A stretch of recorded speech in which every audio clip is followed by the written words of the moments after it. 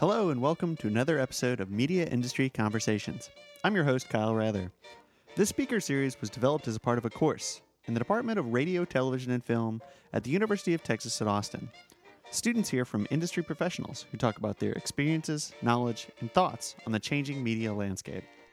This week's guest is Jared Hoffman, the president of Generate. After graduating from the RTF department at Texas, Hoffman worked as a literary agent for the talent agency CAA. He was the SVP of Video Programming for Defy Media, and his company Generate, which is a part of Defy, now focuses on not only managing talent, but also producing media content, including branded videos and series.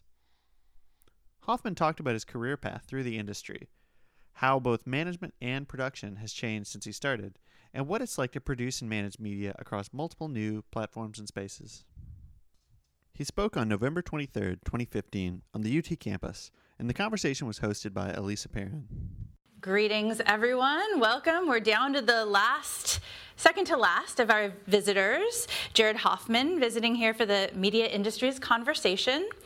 And before we get started, I just want to do my usual thanks to my colleague, Cindy McCreary, for helping coordinate the class, as well as our TAs, Tim Piper and Kyle Rather. Thanks to the RTF department and the Moody College of Communication for funding this as well. Okay, so let me just give you a brief introduction to Mr. Hoffman, and then he'll give us more details imminently about his career trajectory. Another of our illustrious RTF grads graduated a while back, but not too far. So my degree says. Yeah. And his background includes working as an agent at CAA, both in film and new media, and then moving on to be Senior Vice President of Video Programming for Defy Media, and he is currently the President of Generate. And what exactly all that means, we're going to talk about in the next hour and 15 minutes, discussing such issues as branded content and producing content across platforms and managing talent. Those are some of the items on our agenda for today, as well as some advice for all of you about working in the media industries. So please join me in welcoming Jared Hoffman.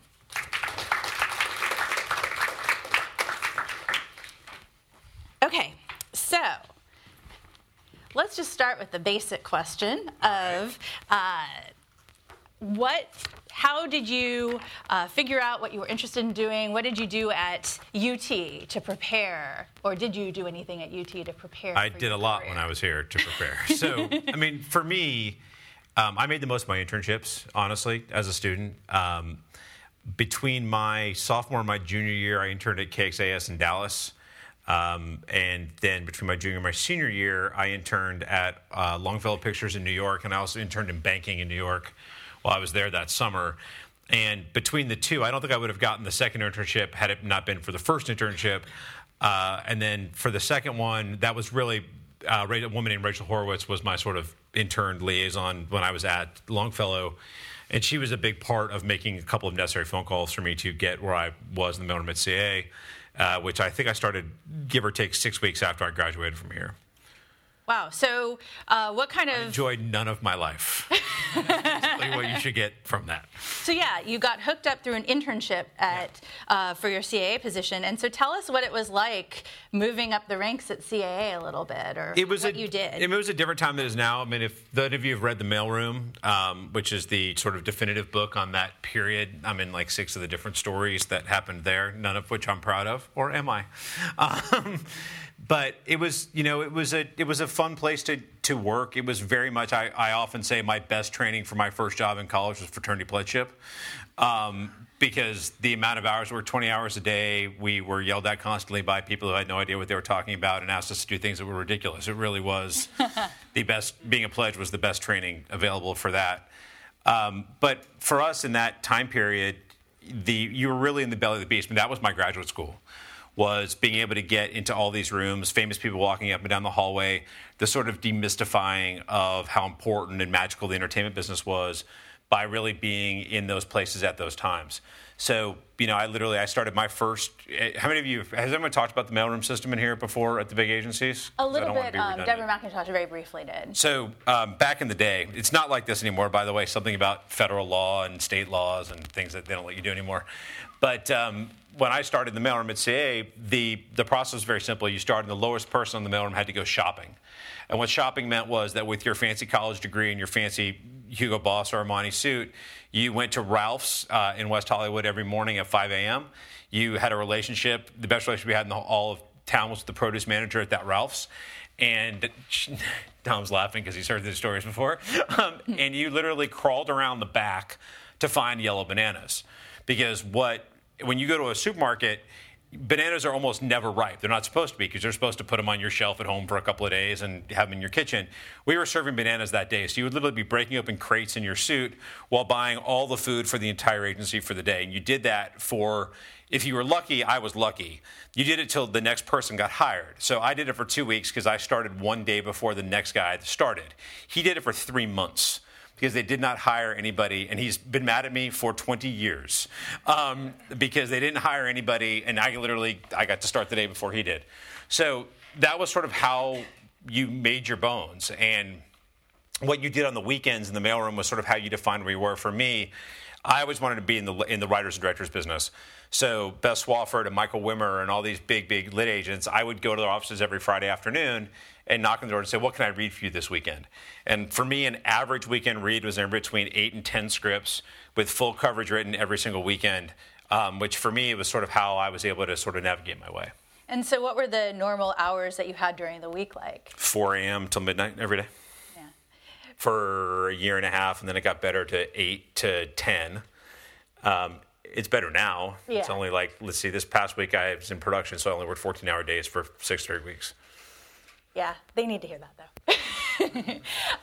So where did you go from the mailroom to the sort of next steps? So for me, I was in the mailroom for 13 months. I was lucky and unlucky. I was up for Richard Lovett, who's who's the president of CAA, still is. I was up to be his assistant. I did not get that job. As it worked out for me personally, had I gotten that job, I probably would not have married my wife or had my 2 kids. Because I was supposed to go to a wedding in Houston where I met my wife, which is a wedding I for sure would not have gone to 100% had I been Richard Lovett's first assistant. I would have stayed in L.A. and said, I would have called my best friend in Dallas and said, I'm not coming. I have this job that's much more important than your stupid wedding is. I don't care that I'm in the wedding. You'll have 1 less groomsman. You have 11 of us. You'll get over it. I didn't get that job. I was the next person out of the mailroom to another agent's desk, and I was on his desk for about 10 months, and while I was on his desk, I wrote a business plan for CA to get into what was then called the large format film business, which you all know as IMAX. So all these big movies that are released on IMAX, I did that. I made the first deals for IMAX with The Matrix and Star Wars. They're the old Star Wars, not the new ones. Or the new ones, but not the old. Anyway, 1, 2, and 3. And that sort of propelled me into the new media group at CA. From 2000 to 2004. After then, I split time from 2004 to 2007 in the new media group and the lit department before having had enough of being an agent and deciding that I wanted to go back to what I wanted to do in the first place, which was be a producer. So what was it like to be with the new media group? I'm curious what a new media agent does. I mean, at that time, it was literally the Wild West. And it's wild now, but it was more wild then because there wasn't anything. Everything was. Am I allowed to use foul language in here? It's up to you. Everything was bullshit then. It's kind of bullshit now, but then it was really bullshit. Because you'd hear, oh my God, it's going to be amazing. Like people have these amazing phones and these things you can stream media and do whatever. But really, things like Pop.com existed and Icebox existed, and there were all these companies that really weren't ready for prime time. And not that the companies weren't or that the ideas weren't, but the truth is they were, let's call it 5 years, maybe a little bit more, they were ahead of the technology. So when I was a student here, the guys will laugh at me, but it's fine. When I was a senior and I lived on West Campus in a house that is now an apartment building. Give me a minute. We all used to get really excited when we had a 28.8 connection instead of a 14.4 connection. Now, there's 4 people in the room. They're all way back there behind the camera that know what that is. But that was twice as fast as your regular dial-up connection. And it was the greatest thing ever because you could download a picture in 3 minutes and not 15 minutes. So 10 years later, the world wasn't that different. So there were all these great ideas about how you could use media and how you could use digital technology to share things. But the truth is they were ahead of their times, and none of those companies exist anymore. Pop.com was Steven Spielberg and the DreamWorks guys. That's gone. Icebox was a bunch of guys from ICM and a bunch of, we're talking hundreds of millions of dollars. That was just ahead of its time. Now, that time does work, and you can stream real media, and you can do these other things on your phone. But we spent a lot of time running around to anybody we wanted to in rooms. Frankly, I was 25 years old meeting with CEOs of Fortune 10 companies because we could, whether it was Coca-Cola or wherever it was, talking about how they could play differently in content. It was just ahead of its time. So eventually I got frustrated with that because we were spending a lot of time not doing anything other than flying around the country and going to meetings, which wasn't satisfying for me personally, and we stopped doing it. So were you were meeting with advertising agencies? Advertising agencies, big brands directly. This idea of disintermediating, I represented for a long time this technology called iPix, which was out of Knoxville, Tennessee, where they had developed a technology where you could stitch two cameras together so you could literally live inside an environment through video. It was a huge thing in real estate, and they wanted to tell video stories with it. And the first deal I ever made actually as an agent for them was a deal for Steven Spielberg to direct a short film using their technology. Don't look for it because it never happened. So it sounds like a lot of sort of halting and feeling things out. That's what the time was, which, by the way, is also like it is now. Because there's a lot of halting and things that don't ever happen. You guys get used to that. Yeah, they've heard a lot of people come in and say how many things don't get made. And I've actually probably said this to Richard before. Like, if I won the lottery, I think it'd be fun to do like a 50-year study of Variety magazine or The Hollywood Reporter and do a real like scientific dig on what got reported in here that actually happened versus what got reported in here that never actually happened and what the percentage difference is. And my guess is, off the top of my head, it's probably like 80-20, 80 never happened, 20% actually happened in some version of what they said was going to happen. Yeah, I wonder with Deadline if it's even more disproportionate. With Deadline, it's a ton worse because Deadline's all about us calling Nellie and saying, hey, I need you to put this story in, please. I'll take you out to the Palm. It's okay, thanks. So. Yeah. Well, okay. So why did you leap ship? How did the Generate transition go? So for me, I was sort of tired of being an agent. Being an agent, for those of you who are anybody interested in doing that for a living? You're not. So we have two people interested in being an agent? Richard didn't count. Yeah, no, I saw a hesitating hand over here, but that's... So, being an agent is a very specific thing, and you have to love every single minute of what you're doing because it is a absolutely taxing job. I always wanted to be a producer. I sort of found my way into being an agent because when I worked for Rachel in New York, what she said to me was, please don't be a producer. You'll be bored out of your mind. You'll kill 50 people. Don't do that. It's too boring for you. Don't do it. And I've actually now found a way into producing where I have 15 active projects at a given moment. I'm never bored, and 80 people that work for me. So I'm able to, for myself, keep going. But for most people, being a producer is a slow existence. It's not cool. It's not fancy. It's not constantly things are going on. Like, hey, I sent somebody out for a draft of notes, and then you have nothing to do for 8 weeks. That's how being a producer works. So I ended up being an agent, which was great for me for time. I wouldn't change anything I did about it. The only thing I would change is when I was emotionally and physically done being an agent, I should have left. I shouldn't have stayed the 3 extra years. I should have hit the road then. But in those 3 years, I built a business plan to start a new company. And I was actually, Richard Dawes knows the story. I was actually on a plane on the way here with Jordan Levin, who I know came and talked to you guys first. And we were on our way to a Burnt Orange meeting with Tom and Richard. We were going to listen to a bunch of pitches from students. It was 10 years ago. 2004? It was probably 2006. It was probably 10 years ago. And I was telling Jordan on the plane about this business that I built, and Saban was about to fund it and whatever. And Jordan said, why are you doing that? Just come work with me. And I was like, that's easier. So I ended up leaving their negotiating deal and go to join Jordan, which I did. And then he left me with the company, which was really nice of him to go work at the NFL, whatever. So how long had Generate been running before? 1 year. I started literally 11 months after it started. And what did you do? Sort of how have you moved through there? Because you've been there, what, 8 years now? Yeah, I mean, I joined as a partner. I've been there for 9 years, February 2007 to now, so going into this holiday season. So for me, I started as a partner, and the nice part about what we built there was we really had, and this is still sort of how we're built, even underneath the Defy umbrella. We really had people with varying skill sets who all wanted to work together. So if I was sold a TV show, I could go talk to Jordan or Pete about, okay, now what do? I just sold a TV show. If they saw somebody they wanted to represent, they could come talk to me about how to represent somebody and what those pieces were. And we all sort of learned from each other within the process. Also at the time, and because of my digital background at CAA, we made a lot of money doing brand entertainment. So, which we still do a lot of. So it's we just sort of hit all those buttons. There wasn't any sort of magic sauce to it. The truth is the magic was really that we just all loved going to work together every day. So, I mean, that really was, we would be at work until 9, 10 o'clock at night every night. My wife would go, can you really have to stay at work until 10? I'd be like, I don't have to. But it was fun. And we really spent a lot of time. And, when you're working in a creative business, you never know what a good idea is going to show up. I mean, there's a project that we had at TBS a few years ago where my now almost 13-year-old, but he was probably 6 or 7 at the time, I went home one afternoon. He said, Dad, you want to play wall ball? And I was like, okay.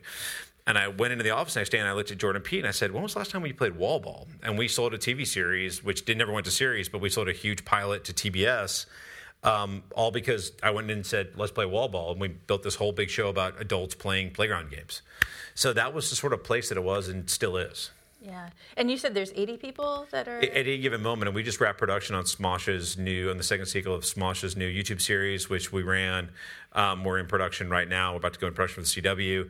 I have 17 full-time employees in New York and Los Angeles. And then that doesn't count. That's just our group within Defy, which is probably 300, 400 now. Yeah, and so I'm going to try to walk through that a little bit. But before we do that, maybe we can talk about, in a little bit more detail beyond, you being a producer, like what do you do? What does your job involve these days, as much as you can summarize it, because I'm sure it changes quite a bit. It does. I mean, honestly, my job involves dreaming and getting rejected on a regular basis. That's what my job involves. So, I mean, I choose not to sugarcoat it to you guys. I've been lucky enough for a lot of years to get to come talk to UT students. I lie like crazy to UCLA and USC students all the time. I don't care much about them, but I do care about you guys. So, I mean, that's really what the job is. It was interesting. My stepfather was out of work for about a year, and I was talking to my mother, and I said, why doesn't he just start a business? He's 55 years old. He's super smart, went to West Point. He has 5 postgraduate degrees. I'm like, why don't you start a business? And she goes, well, he's not used to he doesn't like to be rejected. And I went, all I do is get rejected. It's literally on any given day, whether it's the tease of being right on the 1 yard, oh, we're going to order that to series, it's going to be great. And you're like, oh, it's fantastic. You go, yeah, so no, we're passing. Which happens all the time, all the way to walking in a room, pitching your guts out with what you believe in, and then nobody ever calling you again, which also happens on a pretty regular basis. And that's not just me. That's the job. That's the business. That's what we've chosen to do, and that's my team and everybody around us. So for me, on a daily basis, development is constant. What's a new idea? What are we trying to do? What are we trying to figure out? Whether that's scripted or non-scripted. Dealing with budgets is a constant thing, which is a whole nother universe to deal with. Dealing with problems is a constant thing too. There's somebody always screwed up something. It's just a matter of understanding what those screw-ups are and how do you avoid them. I'm pretty patient about first-time screw-ups. Second-time screw-ups that are the same thing are really not appreciated because there's no reason for them. And sort of balancing those pieces. So it's hard to say sort of what's a regular day. There aren't any. Mm-hmm. I mean, literally going from the last 2 weeks where we've been in production to sitting there and overseeing an entire team, and my whole job on that show as EP, because I'm not running that show creatively, is to sit there and say, it's 4:50 p.m., by the way, for those of you that are paying attention. So, sorry. I'm just wrapped. It's all good.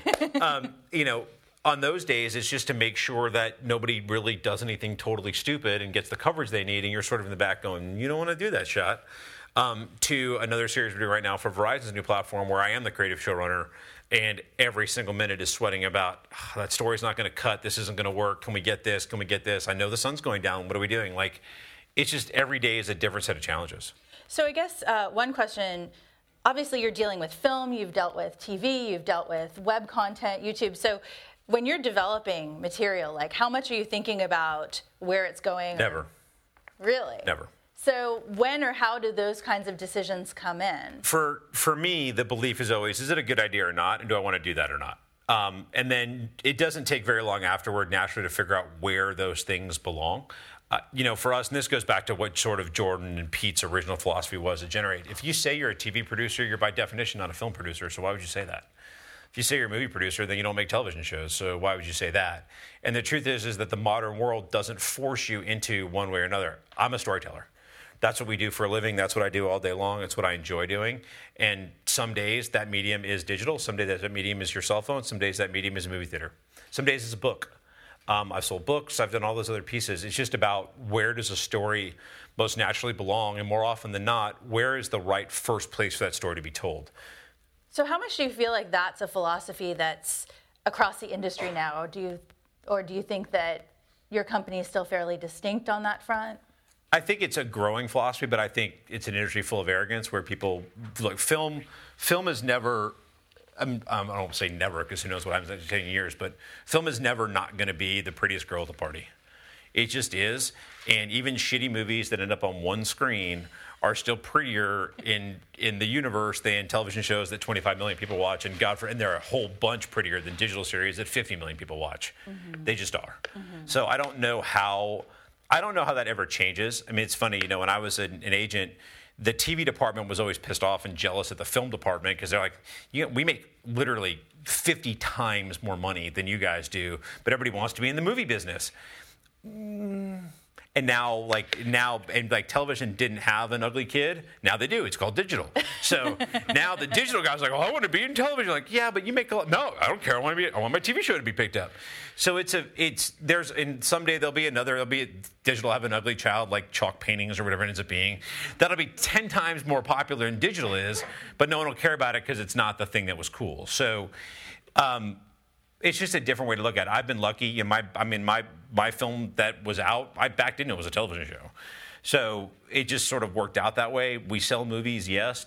The movie business is a terrible business to be in from a business. Like if you like eating, find something else to do. They've heard that a lot this semester. It's a terrible place.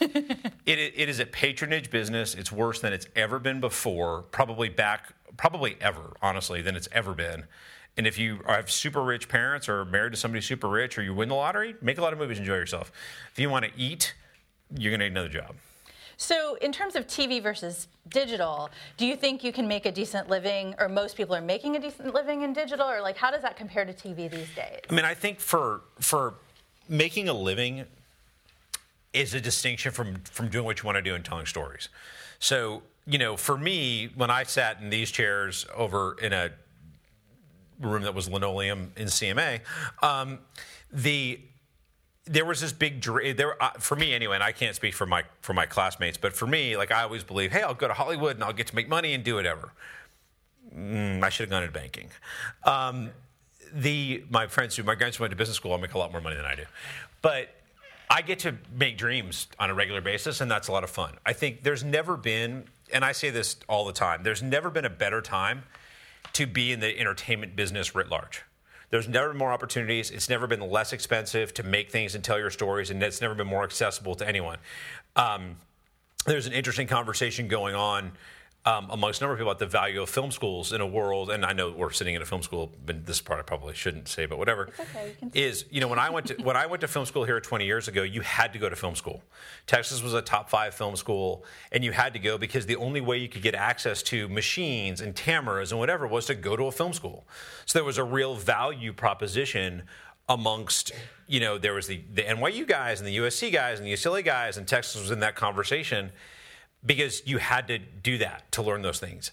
The truth is today you don't have to do any of that. I can make a movie. I have a 4K camera in my pocket. So that's the reality is the world is open and will very quickly weed out who can and who can't. I remember sitting in meetings at CA, this is 2000, 2001, right when the internet the first internet bubble, and everybody said, oh my God, what's going to happen to Steven Spielberg? And here's the thing. Steven Spielberg is he's better at making movies than anybody in this room is. That's just how it is.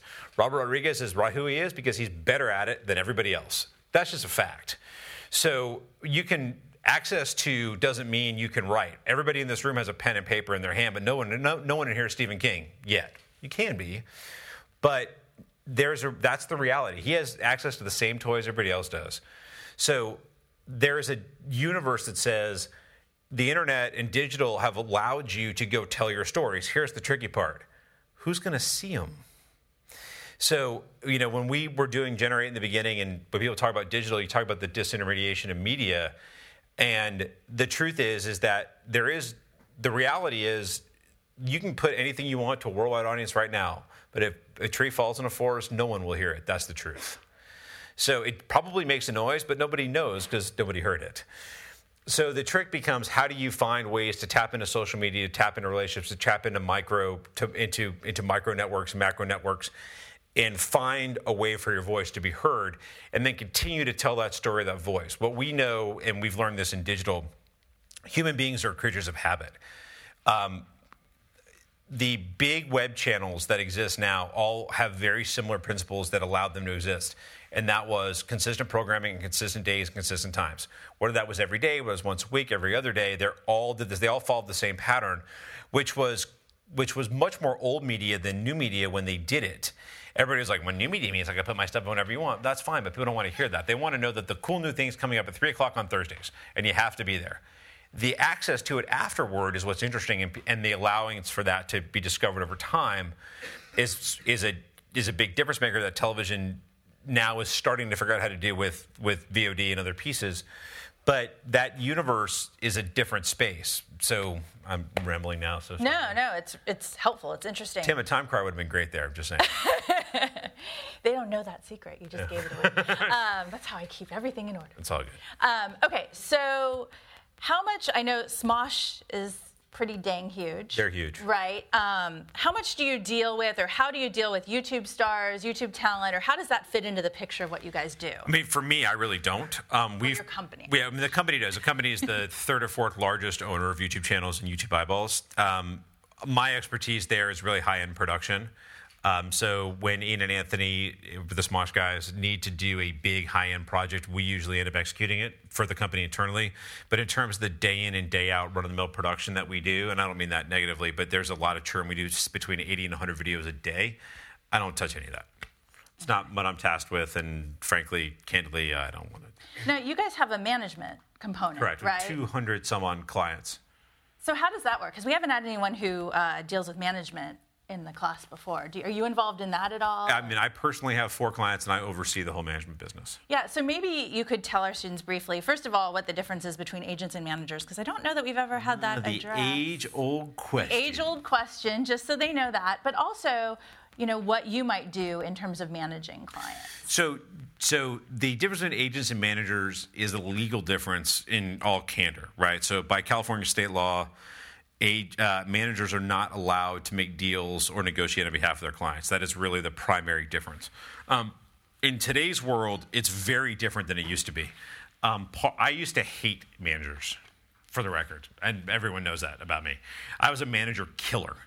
I thought they were useless and entirely pointless. And if you go back, can I talk about history for a minute? Please do. Okay, so if you go back in the history of talent representation over time, you go back 100 years, for lack of a better number. Talent had one person in their lives, and it was their lawyer. And that was the only person in their lives, and that lawyer was blanketed them completely around them. Then if you go back to, I hate that Shots is here because he'll tell me my dates are all messed up, but that's cool.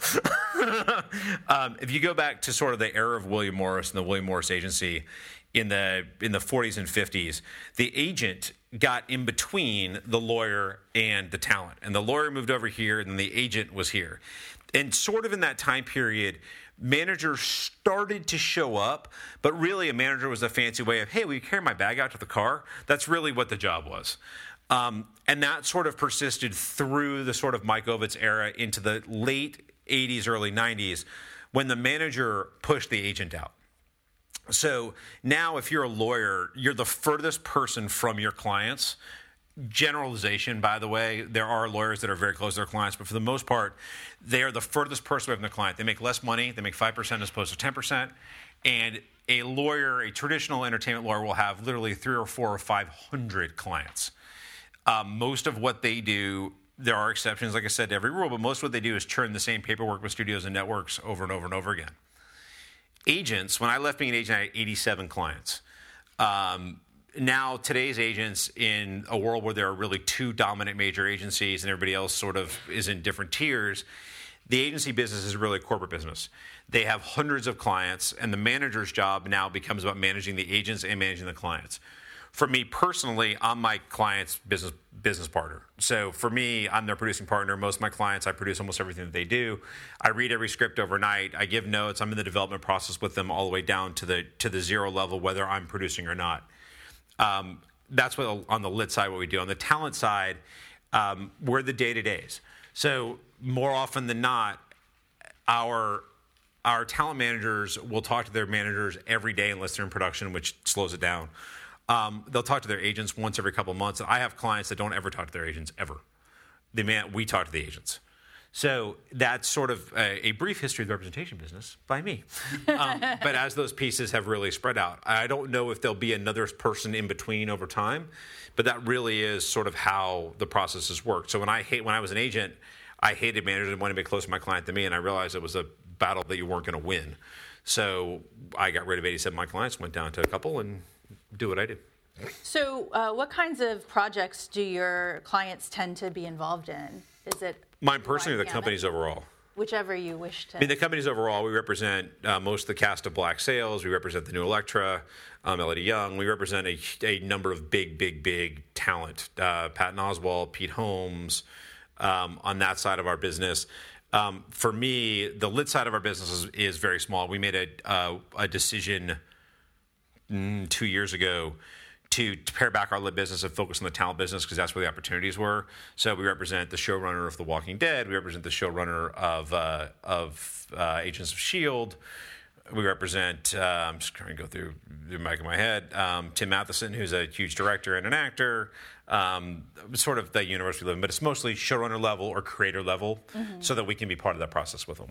That makes sense. So you have the management side that you're involved in. You have the production side that you're involved in. Your company, so Generate is both hiring people to produce in-house or hiring, staffing up? We staff up in-house. Right. And so what other activities is Generate involved in? Those are the primary ones. So everything sort of falls underneath one of those two categories. Okay, so maybe we can talk about branded content. Sure, that falls under production, but okay. Yeah. So, but more specifically, like what component of what you're doing in terms of production is bringing in advertisers at the outset, bringing in agencies? So for a while we tried to do that, and we found out that it's a waste of time and you shouldn't do that. Okay.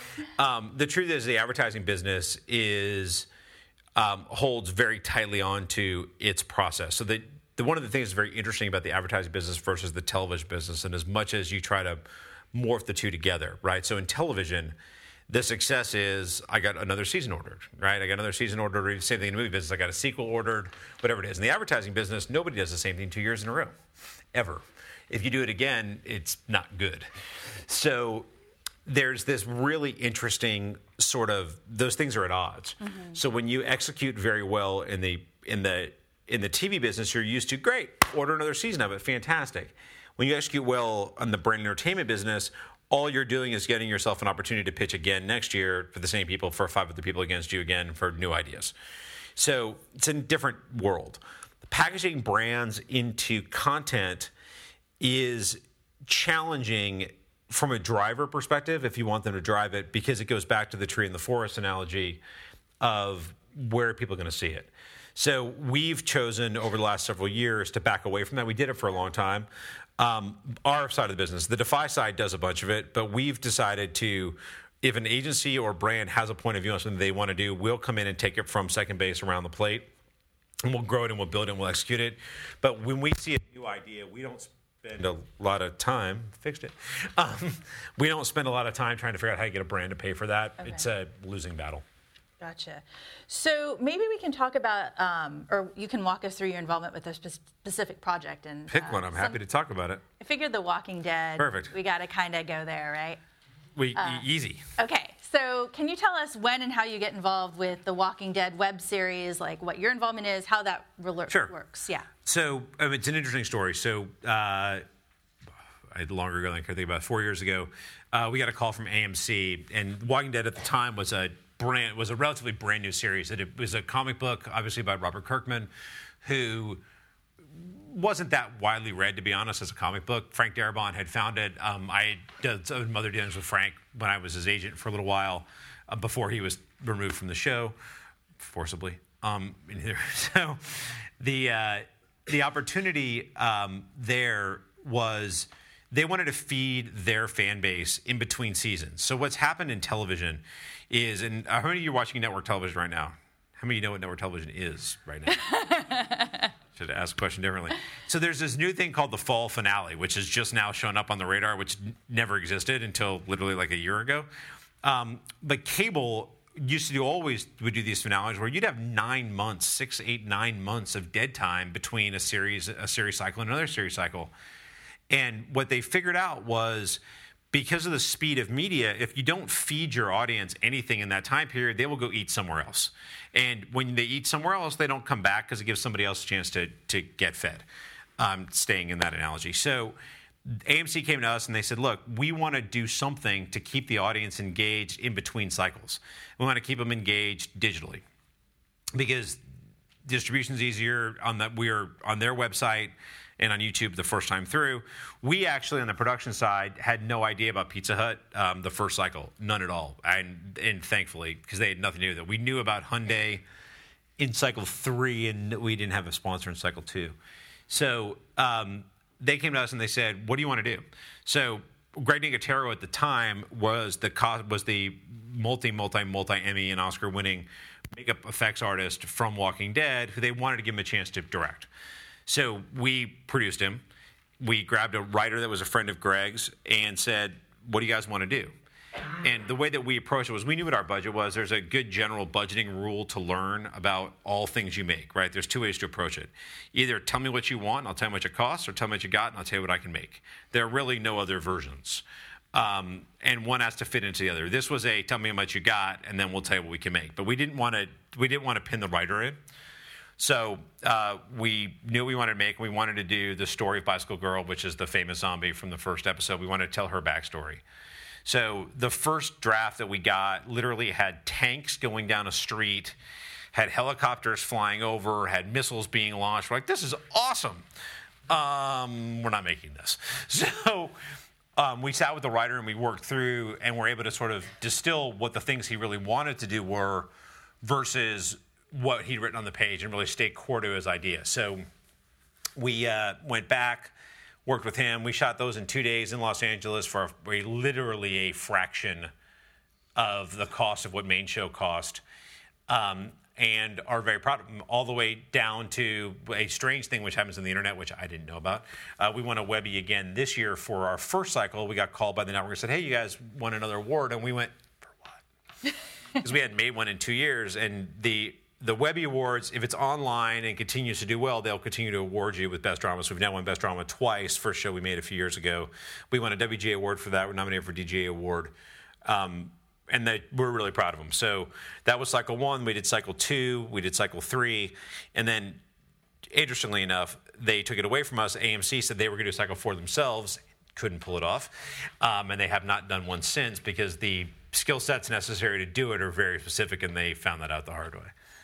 Cool. So have you guys done other projects similar to that? We'd actually done Teen Wolf before that.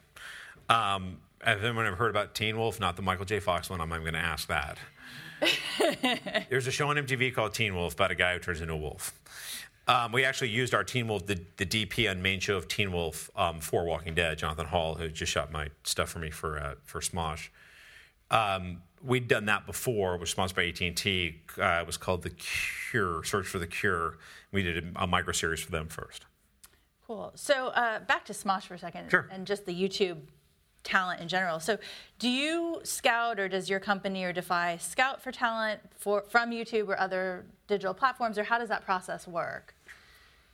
I don't know how they decide who's coming into the network or not. I'm sure it's a numbers game based on economics and sort of where people are and where their growth patterns are. It's to me, one of the key differences between the YouTube ecosystem and the television and movie ecosystem is the YouTube ecosystem is analytics-based and objectively driven. If you could have I don't care. So I think PewDiePie is terrible. Okay? I don't get it. That guy makes like $6 million a year because it's all about analytics and numbers and driving numbers and how the algorithm works. There's no intermediary in between to go, you're not funny, or that's great, or I love that idea. There's no hierarchy to push through. So on the one hand, super democratic, like literally pure democracy. People like it, you keep making it. It's easy. There's nobody to go, we shouldn't do that. So it's just that to me, like that's sort of the key difference between the two. When I look at a comic or I look at a writer or director or a piece of material or an idea, I sit there and ask myself, okay, do I love this? Do I want to be part of this? Do I want to work on it? Do I want this to keep me up at 3 o'clock in the morning and keep me away from my family? The YouTube ecosystem does work that way at its bottom, but when you start to catch fire, repeatable fire, it's about numbers. So to what extent is your company involved in marketing or engaging in social media? Like, how does that work in relation to the content you're developing? It depends who the buyer is. So, when the buyer is a third party and they have a point of view on what they're going to do, they usually do it. If the buyer's first party and we're doing it ourselves, we'll try to push our pieces. Gotcha. So maybe we can talk for a second about Defy. Sure. And you can just sort of explain, do you work with Defy much? What is their structure? What is the relationship between Generate and Defy? Sure. We're a wholly owned subsidiary. It wasn't always that way. At first, we were integrated into the company, and then they spun us back out internally. For the most part, our job is television development, film development, and sort of higher end, longer term production. So most of the production that Defy does internally are very quick. It's a short film, it's a short video, it's a piece that's that goes over very quickly. They're just not structured and other than our division to handle longer term production. So when longer term production comes up, more often than not, it comes to us. So 100 Things, which is a new series that we're doing for Verizon's Go90 platform, is us. That was handed to us by Defy. They said, we sold this, you guys go make it, go handle it. Part-timers for Smosh and YouTube, also handed to us, went through that piece. Until a few months ago, they weren't really structured to take our ideas and try to do them on their own platform. We're now starting to do some of that, but it's an ever-evolving ecosystem between the two. Cool. So do you work regularly with them? Or? Yeah, we're in their offices. I talk to the president and CEO every other week. Cool. So what other key stakeholders or companies do you tend to deal with regularly? You work with ad agencies, you work with... Ad agencies, all the major networks, some studios and producers, but those are really the big pieces. Are you involved in gaming at all? I am not, and my group is really not. Okay. The company overall is. Gaming is a huge, huge, huge, huge thing. It's on the list of things I don't get. I get what a game is, and I've played a game. My son, my 9-year-old, will sit there and watch Minecraft videos for hours on end. I don't get it, but I do acknowledge that it's a huge thing. Cool. So what about market research, or how does that work with your company, or audience research? We'll do some, not a lot. A lot of what sort of drives our decisions is very traditional. Do you love that? Yes. Do you want to push for it? Yes. We'll look at the market and say, if that's a show that's been out there 10 different times, and we don't feel like we have something that makes it new and unique and fresh that will push us over the hump, then we'll back away from it. But for the most part, the television business writ large and the feature film business writ large is really about how hard you're going to fight for it. So, I'm not really interested in other people's opinions about whether or not it's a good idea or not. If we're really committed to it, we'll push and fight, and if we lose, we lose. Goes back to the getting rejected stuff I started with. Well, let me ask a question that a lot of our students are hearing very different perspectives on. You've obviously been out in LA since, you graduated or pretty shortly thereafter. do you think that they should move out to LA if they're interested in working in media? What other places or opportunities are there? Or what does Austin offer? What is your take on that? Until further notice, the entertainment business exists in Los Angeles, California, and nowhere else in the world. Okay, but you have a division in New York, right? We do, but it's a business division. I mean, The truth is, if you want to be in the entertainment business, despite the fact that, ironically, very, very little production actually happens in LA anymore because the state of California is stupid. The truth is if you want to be around the business itself, writers, directors, actors, producers, people that are going forward, it's LA. I don't get it, by the way. Honestly, I'd love to move back here. South Africa is a great place. They have a lot of business there, too.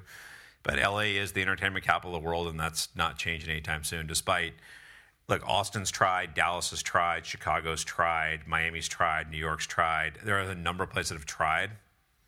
For whatever reason, no one seems to be able to figure out how to break it. Well, I'm curious, too, because Defy has hubs in a number of different places, too, but it's all sort of business side stuff, right? Yeah, I mean, all the production for the company, I mean, there is production that goes on in the digital space. You know, you can produce digital media from wherever you want. I mean, it doesn't matter. You can produce television wherever you want. But that's different to me from how do you get into the ecosystem of the business. And if you want to, even Ian and Anthony, by way of example, right, with Smosh, they were in Sacramento for 8 years. Now they're in Los Angeles. Right. So there's a certain spot where, and they still produce in Sacramento. They fly back and forth to Sacramento when they're not in LA shooting. But there's a certain spot that you're out of the ecosystem of where those pieces are. Mm-hmm. So it's just, I mean, I don't know how to describe it other than that. Just to say, if you want to be in a place where you can go to lunch with other writers and directors and executives and build that business, those people live in Los Angeles. They just do. Yeah. You can be a giant fish in a smaller pond. What the Rooster Teeth guys have done is amazing. Mm-hmm. It's absolutely amazing. And their business is phenomenal. It's much better than my business. But it's a giant fish in a small pond.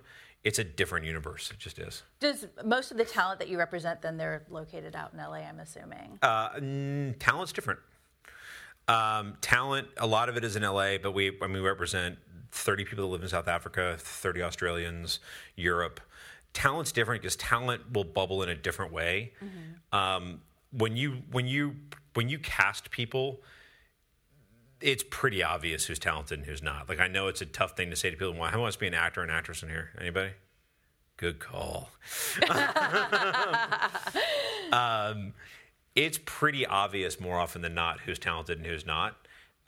Because, and yes, you can always hone your craft and work through your craft and get better at your craft and your craft. More often than not, crappy actors and actresses are weeded out very quickly. You can be a crappy writer for a long time if you have the right friends and go to the right restaurants and the right places to go and have the right people. You can make a lot of money for a long time. We have a lot of wannabe writers in here, actually. I have lots of advice for writers. Yeah, in the Q&A, I'm sure they'll ask you some questions. I'm only mildly frightened.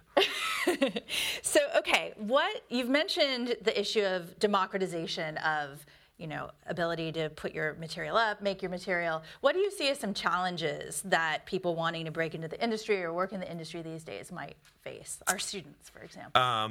I think honesty is a big challenge.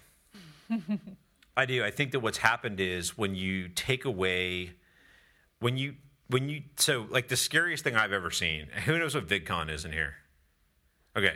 So I went to like the second or third VidCon a few years ago. I'm never going again unless they make me. So you all heard of the stage mom, right? That is the little Betsy, put your hair up. We got to go to an audition. Okay. I've never seen anything scarier than the internet mom. And it's a whole new thing, right? So little Betsy, I don't know why I picked that. Anyone here named Betsy? You want me to change my analogy? Perfect. So when little Betsy would go to auditions, there's a room full of middle-aged, mostly middle-aged white Jewish guys. That's just what's in that room going, Betsy's not talented, you're out. And eventually, no matter how hard mom pushes, there is a wall that Betsy can't get past. That is not true in the internet. And it's scary as hell. Because no matter how shitty little Joey's video is about wanting to eat bananas backwards or whatever he wants to make a video about, his mom can make him do that video every day over and no one can stop him. So to me, honesty becomes a problem, because if you're crappy and no one's watching your videos, in the traditional business is someone goes, I think you should think about that waitress job being permanent. But on the internet, no one tells you that, because you could ignore the comments, you could write them off as haters all you want, and you can move on. So to me, one of the things you want to find is people to be honest with you. And I've been saying this, this is not the first time Richard's come to a place where I've had a chance to talk. As soon as your friends tell you everything you do is great, get new friends. Because everything you do isn't great.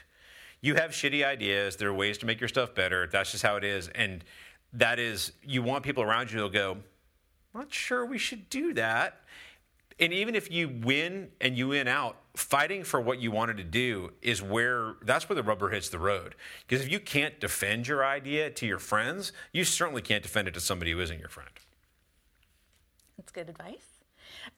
What other changes have you seen or continuities in terms of from the old sort of film TV landscape to the new players? Are there certain things you talked about how YouTube is reproducing a lot of the schedule and, I mean, for me, I think you can take solace in the fact that storytelling has been the same for 10,000 years, give or take, and it's not going to change. So a 3-minute story still has a beginning, middle, and end. It still has a 3-act structure. It still has a character you care about. It still communicates a story or an emotion or a feeling. A short story does. A novel does. So all of this desire to reinvent. Let's do it different. You can't get away from what the truths are. And the truths are, do I care about that character? Do I care about that world? And do I want to be part of that and engage in it? And then the difference starts to become, how good are you at engaging me in it and telling me that story and driving me in it, making me care about the characters over and over again. Cool. So what buzzwords or what news developments should our students be paying attention to these days? What do you think they should be knowing about or learning about that you haven't already discussed? Interesting. I mean, it feels to me, look, the biggest thing we were talking about this outside a little ago, the biggest thing in the history of media will launch in 3 weeks, and it's been around for 40 years. So, Star Wars is going to cover every single piece of media. It is the first ever property that it legitimately can claim ownership over 3 generations of worldwide youth, and have all stayed with it. So, to me, that goes back to storytelling. The only reason it matters is because in that first movie in 1977, people cared about it. And going back to the perseverance part, which I guess is the ultimate lesson, is the only person who cared about that movie was George Lucas. Everybody else thought it was a piece of shit. Nobody wanted to put it out. And that's why he got $4 billion from Disney and not Fox. So perseverance matters. And at the end of the day, the reason we were able to release Reality Show as a movie was because Adam Rifkin and I believed that it could be. And Sony said no, everybody said no, but we kept on pushing because we believed in it and we persevered, which I guess is old and new. Yeah, do you think that there's particular companies that are doing interesting things right now, besides your own, of course? Particularly interesting? No. I think everybody's trying to find what the new formula is, which is no different than what everybody used to do, and try to find what the new formula is. Just because it's packaged differently doesn't mean it's not the same thing. So whether it's full screen or us or Netflix or Amazon or HBO, to me, the thing that's the most interesting change of pattern is binge viewing. And this idea that you don't have to, that people will watch things very quickly. I think the most interesting piece of all of that, and it's part of why the Star Wars thing is so interesting to me intellectually, is the water cooler is dead. So even like things like Walking Dead, even with their 30 million views or 30 million people watching an episode, can't find the 30 million people. It's not Friends the way Friends was, when the people in the back of the room and the people in the front of the room, where you went on to work on Friday, go, oh my God, did you see Ross in his pants? It was hilarious. That doesn't exist anymore. So that piece of, even when House of Cards came out, the last cycle of it, the first cycle was really, really interesting. And every sort of people watched it and it grew and it binged. The last cycle came out and kind of dudded because so many people binged it and it wasn't great. It's just okay. So we have 20 minutes left. You're ruining it. So that didn't kill it, but it hurt it because people were able to say, nah, you don't have to watch it. Nah, it wasn't as great as the first one. And all of a sudden, the speed of that is just interesting. The speed at which things can be made or broken is terrifying if you're a person paying for it. See Pixels.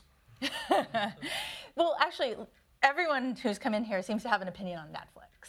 So I'm curious if you have any particular... I love Netflix. Yeah, I mean, as a business is what they're doing. Dude, that guy's badass. He's badass because he built his business the way you're supposed to build a business, right? When all of you were 3. So Netflix used to come in an envelope in this thing called the mail. Now, what the mail is, it's that box inside of your parents' house where you open it up and a guy comes by a truck. He's a genius. He spent his time building a brand that had value, that on an algorithm that actually is right more often than it's wrong, which is fascinating. Then he was decisive about his decision making, which to me is why he's a genius. Is he instantly said, done, I'm never delivering another DVD, go online, pay for it, don't pay for it, I don't care, have a nice day. And by he, you mean Reed Hastings, I'm assuming. I do mean Reed Hastings, that's correct. Although everyone has heard their names many a time. But then then what Ted did was he said, okay, now how do I build on the back of that, and how do I do this? And as a business, every single executive at Netflix is allowed to make their own deals. They don't have to talk to their bosses within certain parameters. They can buy and sell across the entire company and boards because they have infinite shelf space. Now, that becomes a challenging piece, which is where do you find value in a world of infinite shelf space, which is interesting. But the habit changing is huge. Then you go into what they're dealing with now, which is people saying, oh, I don't even notice I pay for it. It's a utility. It's not even a choice. It's like I have water, I got water, I got heat, I got electric, and I have Netflix. Where the people that's absolutely slaughtering are the networks who don't understand and are still with their heads in the sand about trying to figure out how to deal with that. And then again, the other thing that I think is most important, and I wouldn't underestimate this in the current media landscape, is the value of sports. Because the only thing left that's immediate is sports, which is fascinating. Where it's why the NFL is so valuable. It's why the NCAA is valuable. It's the only thing that matters that you have to watch when you have to watch it, because at the end of the day, the information is disseminated to you on your phone instantly afterward, and now it has no value. So it has immediacy value, but it has almost no shelf life value, which is also fascinating, as opposed to storytelling, which has massive shelf life value and has lost all of its immediacy value. I like that. That's nice. Okay, so let me go ahead and open this up for questions. I can't wait. I'm excited. Okay, very cool. So who wants to... Oh, Tim's getting up with the microphone. Any questions? Start us off. Yep. There. You do not need a microphone to talk to me from right there. Sorry. You said you had a lot of advice for writers. I do. Do you just want to share just go all after of it? Go all of it. So here's my number one piece for advice for writers. If you're a writer, then you have to write. So I can't tell you how many people I've sat in a room with that are writers, including one that was nominated for an Academy Award, who can't write. So to me, there's a reason why there's institutionalized Hollywood jealousy about writers. Okay, the business hates them, and there's a reason why it hates them. And what it'll be interesting to see if it hates internet stars for the same reason, which will be interesting. It's too soon to tell. But the reason why the business hates writers is because writers are the only ones in the entire business that can do their craft whenever they so choose to do it, and can be shitty on Monday and great on Friday, and nobody remembers Monday. And it's been that way, frankly, back to the days of vaudeville. Okay, so if you're a director, you need a camera, you need a cast, you need a writer. I'd like to think you need a producer. Sometimes you don't. But you need all these other things in order to practice your craft. If you are an actor, you need a script. You need someone who's invented a world. You need a story. If you're a cameraman or any of the other pieces, you need those other pieces. If you're a director in today's world and you make a shitty movie, you will not work for 5 years if you ever get to work again. It is vicious. It's called director jail. It's a real thing. It's not a real jail.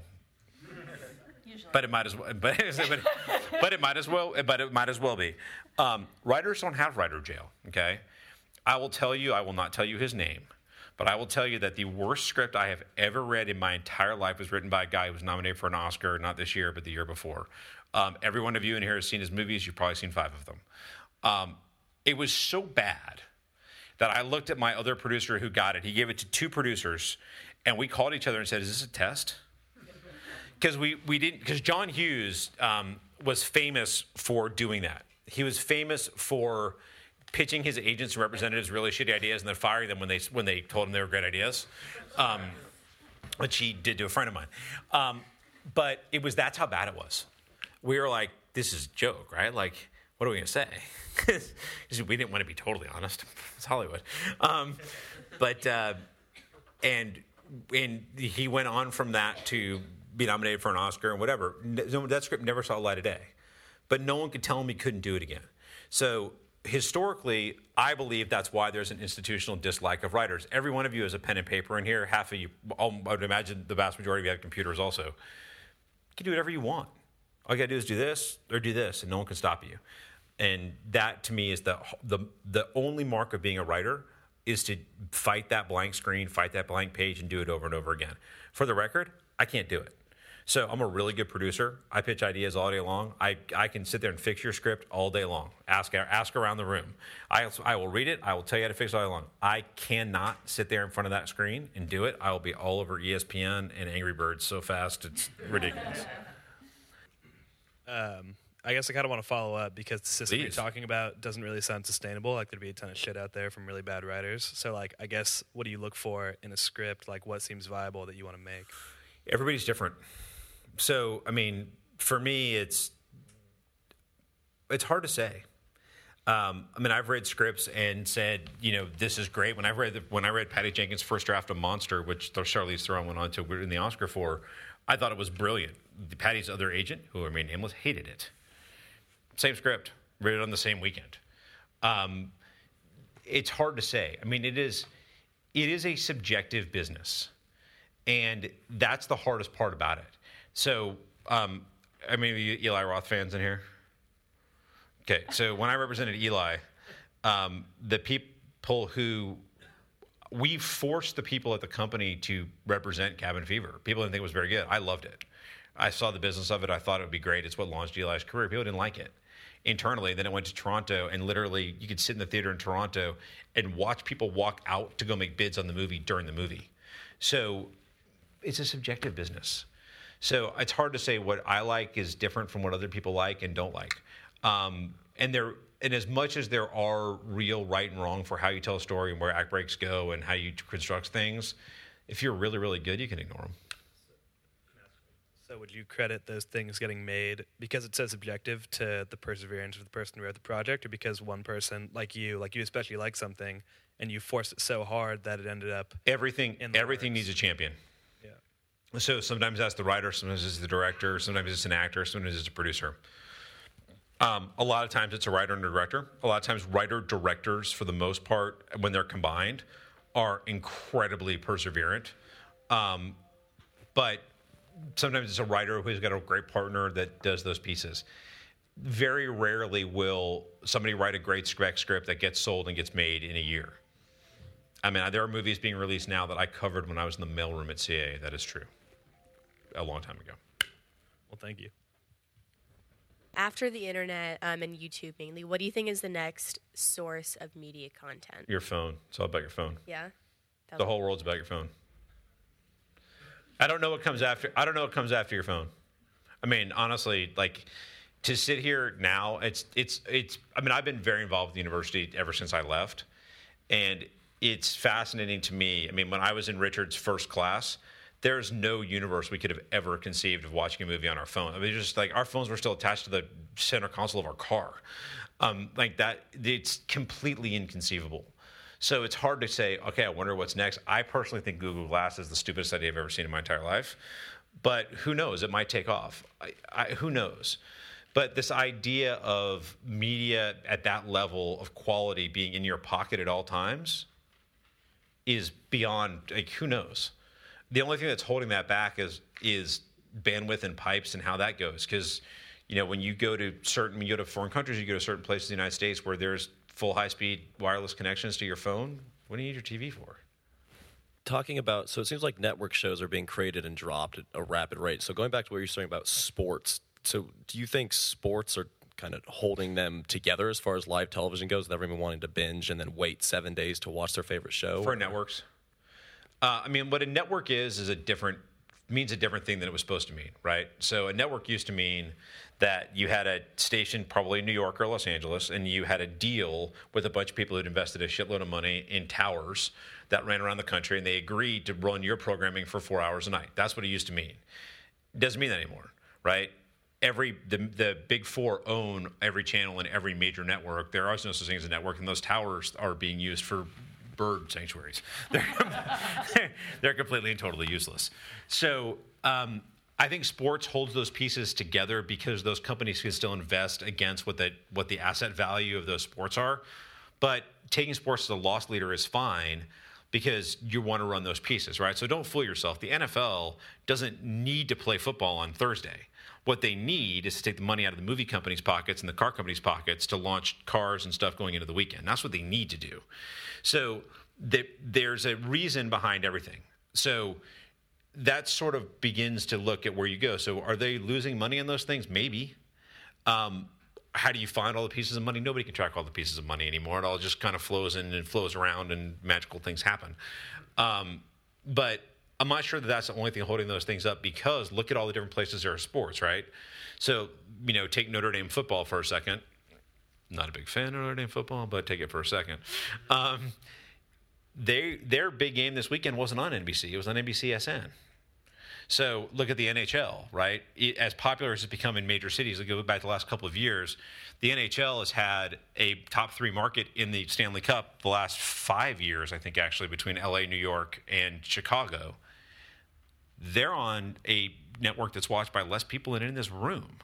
Like, they pushed all those down to NBCSN again. So, and that's a cable network. It's not traditionally a network. So hard to say where the immediacy value points. Look at how much the World Series was on FS1 and not on major Fox this year, on regular Fox. But those pieces are all now tied together because you don't care, right? The only reason why NBC, ABC, CBS, and Fox used to fight for 2, 4, 7, and 11, that's LA. It's almost the same. I think it's the same in New York, too. Was because it was on the closer part of your dial. But for those of you who have DirecTV, you don't care about punching in 206 or 11. It doesn't matter to you. You just know that that ESPN is 206. So that value, a proximity value, doesn't matter. What's really more valuable to them, and the Discovery channels have done a great job of this, is that block from who has DirecTV in here? Nobody has DirecTV? You guys have digital cable? Okay, but all those blocks where they're all together is where the value is. So you don't want to be a home improvement channel and be on 700 outside of the block. So that's sort of where the value is sort of proximity value. We want to be in the right neighborhood. I'm actually just going to follow up. Is this? With a question that I forgot to ask earlier, which is... I don't want to answer it. I know. No more questions for you. The global market, right? How much... You mentioned you have talent outside the U.S. Are there certain territories or financiers or regions that you're thinking about when you're developing content these days? I'm actually in the middle of a show that will shoot all in China, which may get paid for by Chinese money. We'll see what happens. Yes and no. I think that for talent is still super important because financing is based on where the markets go. So there is benefactor television, there's benefactor movies where, hey, here's $5 million to make a movie, I don't care whatever I make out of it. But when you're in the world of how do I make a product that I can sell, and I hate to ruin it for everybody, that's what we do. We make a product that we can sell. The art part is kind of secondary. The who's in it really matters. So my favorite is Wesley Snipes because I think it's hilarious. Even today, does anybody even know who Jean-Claude Van Damme is? Anyone in the front 10 rows know who Jean-Claude Van Damme is? You know what Wesley Snipes is? Okay, so these two people are huge international stars. No one in America has been to see a movie with them in it and paid $12 or $15 to see a movie in 15 years.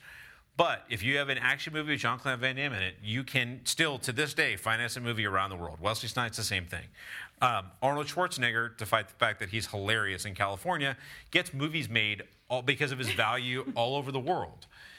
Television shows packaging of television shows also starts to fall into that category of who's the talent in front of the camera, who's the talent behind the camera, and the value of a property behind it, be it a book, another TV show, or what have you, is huge. Oh, Richard. For those of you who don't already know, I was in Richard's first ever class. 8:30 in the morning. Yes, sir. I haven't done that since. Just wondering, what do you read on regular, other than ESPN.com, what do you read on a regular basis? I actually read on a regular basis in terms of trade publications. What should smart people be doing in terms of their reading? So this is an interesting question. So in terms of your regular reading, everything is so bite-sized now, it's not hard to read it. So, even when I was a baby agent, we used to have to read this thing called Variety, which was a magazine that used to be about that thick. They used to publish it every day, and you'd literally start your day reading it. I don't know a single person who's read a Variety in 5 years. Hollywood Reporter is published once a month, and it's really more like People Magazine now. It's barely a magazine. And Variety, when it does come out, is literally like 4 pages. It's embarrassing. It's like a pamphlet. Checking Deadline, I know in that universe. For me personally, I actually read a lot of literature and classics because I do think that people don't read that stuff anymore, and the entertainment business likes to play like it's highfalutin. So that universe of going back and reading those pieces of what help with storytelling, things that are classics for a reason. And the other thing I think is read stuff that people aren't reading. Wired is an interesting thing to read in that space. Believe it or not, by the way, Texas Monthly is like the most read magazine in California because it's very well written, but B, there's a lot. They write a lot of really good stories in that universe. I know a lot of people that read that. That was a crappy answer. I apologize. All right. But I've got another. Yes. So back to your definition, your split between lawyers versus managers versus agents. If you're a mid-level actor or writer, people know who you are, but you're not a superstar, and you've got a go-getter manager like you, and you've got a lawyer who knows how to do his contracts, why do I need an agent? You don't. You don't anymore. I mean, the reality is the agencies are great places for people who need packaging or need to be pushed through a system and forced into something. But the truth is that you don't anymore. I mean, you used to. They don't block anybody off of packages anymore, off of TV staffs. That doesn't really happen anymore. There are no auditions that go on in town on a weekly basis that I don't know about, not me personally, but that managers in this analogy don't know about. We can get you in at wherever you want to go because a manager of repute gets those meetings. We have those relationships. Your lawyer makes your deals. You don't. What you won't have happen for you is for fighting a project down the road won't happen. If there's a passion project, a script of yours or whatever, without those people around you, that won't happen. You may not get in the room with the same level of other directors, particularly directors and writers that you may or may not get in the room with. But again, if you're someone coming up at that level, someone will get you in the room because you have a reputation and you're in that spot. So I'm going to finish with the question I ask all our guests as the last question, which is, what are you watching these days? I'm really testing you, aren't I? I love The Americans, which I think was the greatest pitch ever for a television show. We watched that. My wife watches Scandal. I surf the internet while she's doing it. Because have you ever watched Scandal? I mean, no, nobody, right? So I had a huge logic problem with it. I literally hit pause this week and complained about how stupid it was. And then I got sent to my room, which is where I wanted to go in the first place. So watch that. What else do I slug through? I love Homeland. I love The Affair. And this is the middle-aged white guy's viewing log by me. Just run right through it. I watch a lot of sports, and little known secret, which I will share with everyone here: people in the industry don't spend a lot of time watching TV or going to the movies. That's actually one reason I asked the question. The truth is the vast majority of us, and I'm not. I will speak for myself, but I know a lot of other people that are in the same boat. When you've been dealing with movies and TV shows until 8 o'clock at night, you want to put on the stupidest thing you can behind you, and let it sort of do its thing behind you. There's a lot of discovery that goes on amongst us. I watched this, and what do you think of this? And a lot of that sort of stuff goes on, but there's not a lot of appointment viewing that I personally do, and going to the movies is super hard. I have 2 kids, and it's super expensive. So I have a big stack of screeners at home that I'm slugging my way right through. But that's my that answer. seems like a good place to end. Well, thank you so much. Thanks for listening to this episode of Media Industry Conversations. This has been a production of the Department of Radio, Television, and Film in the Moody College of Communication at the University of Texas at Austin. For more information, visit our site, rtf.utexas.edu/MIC.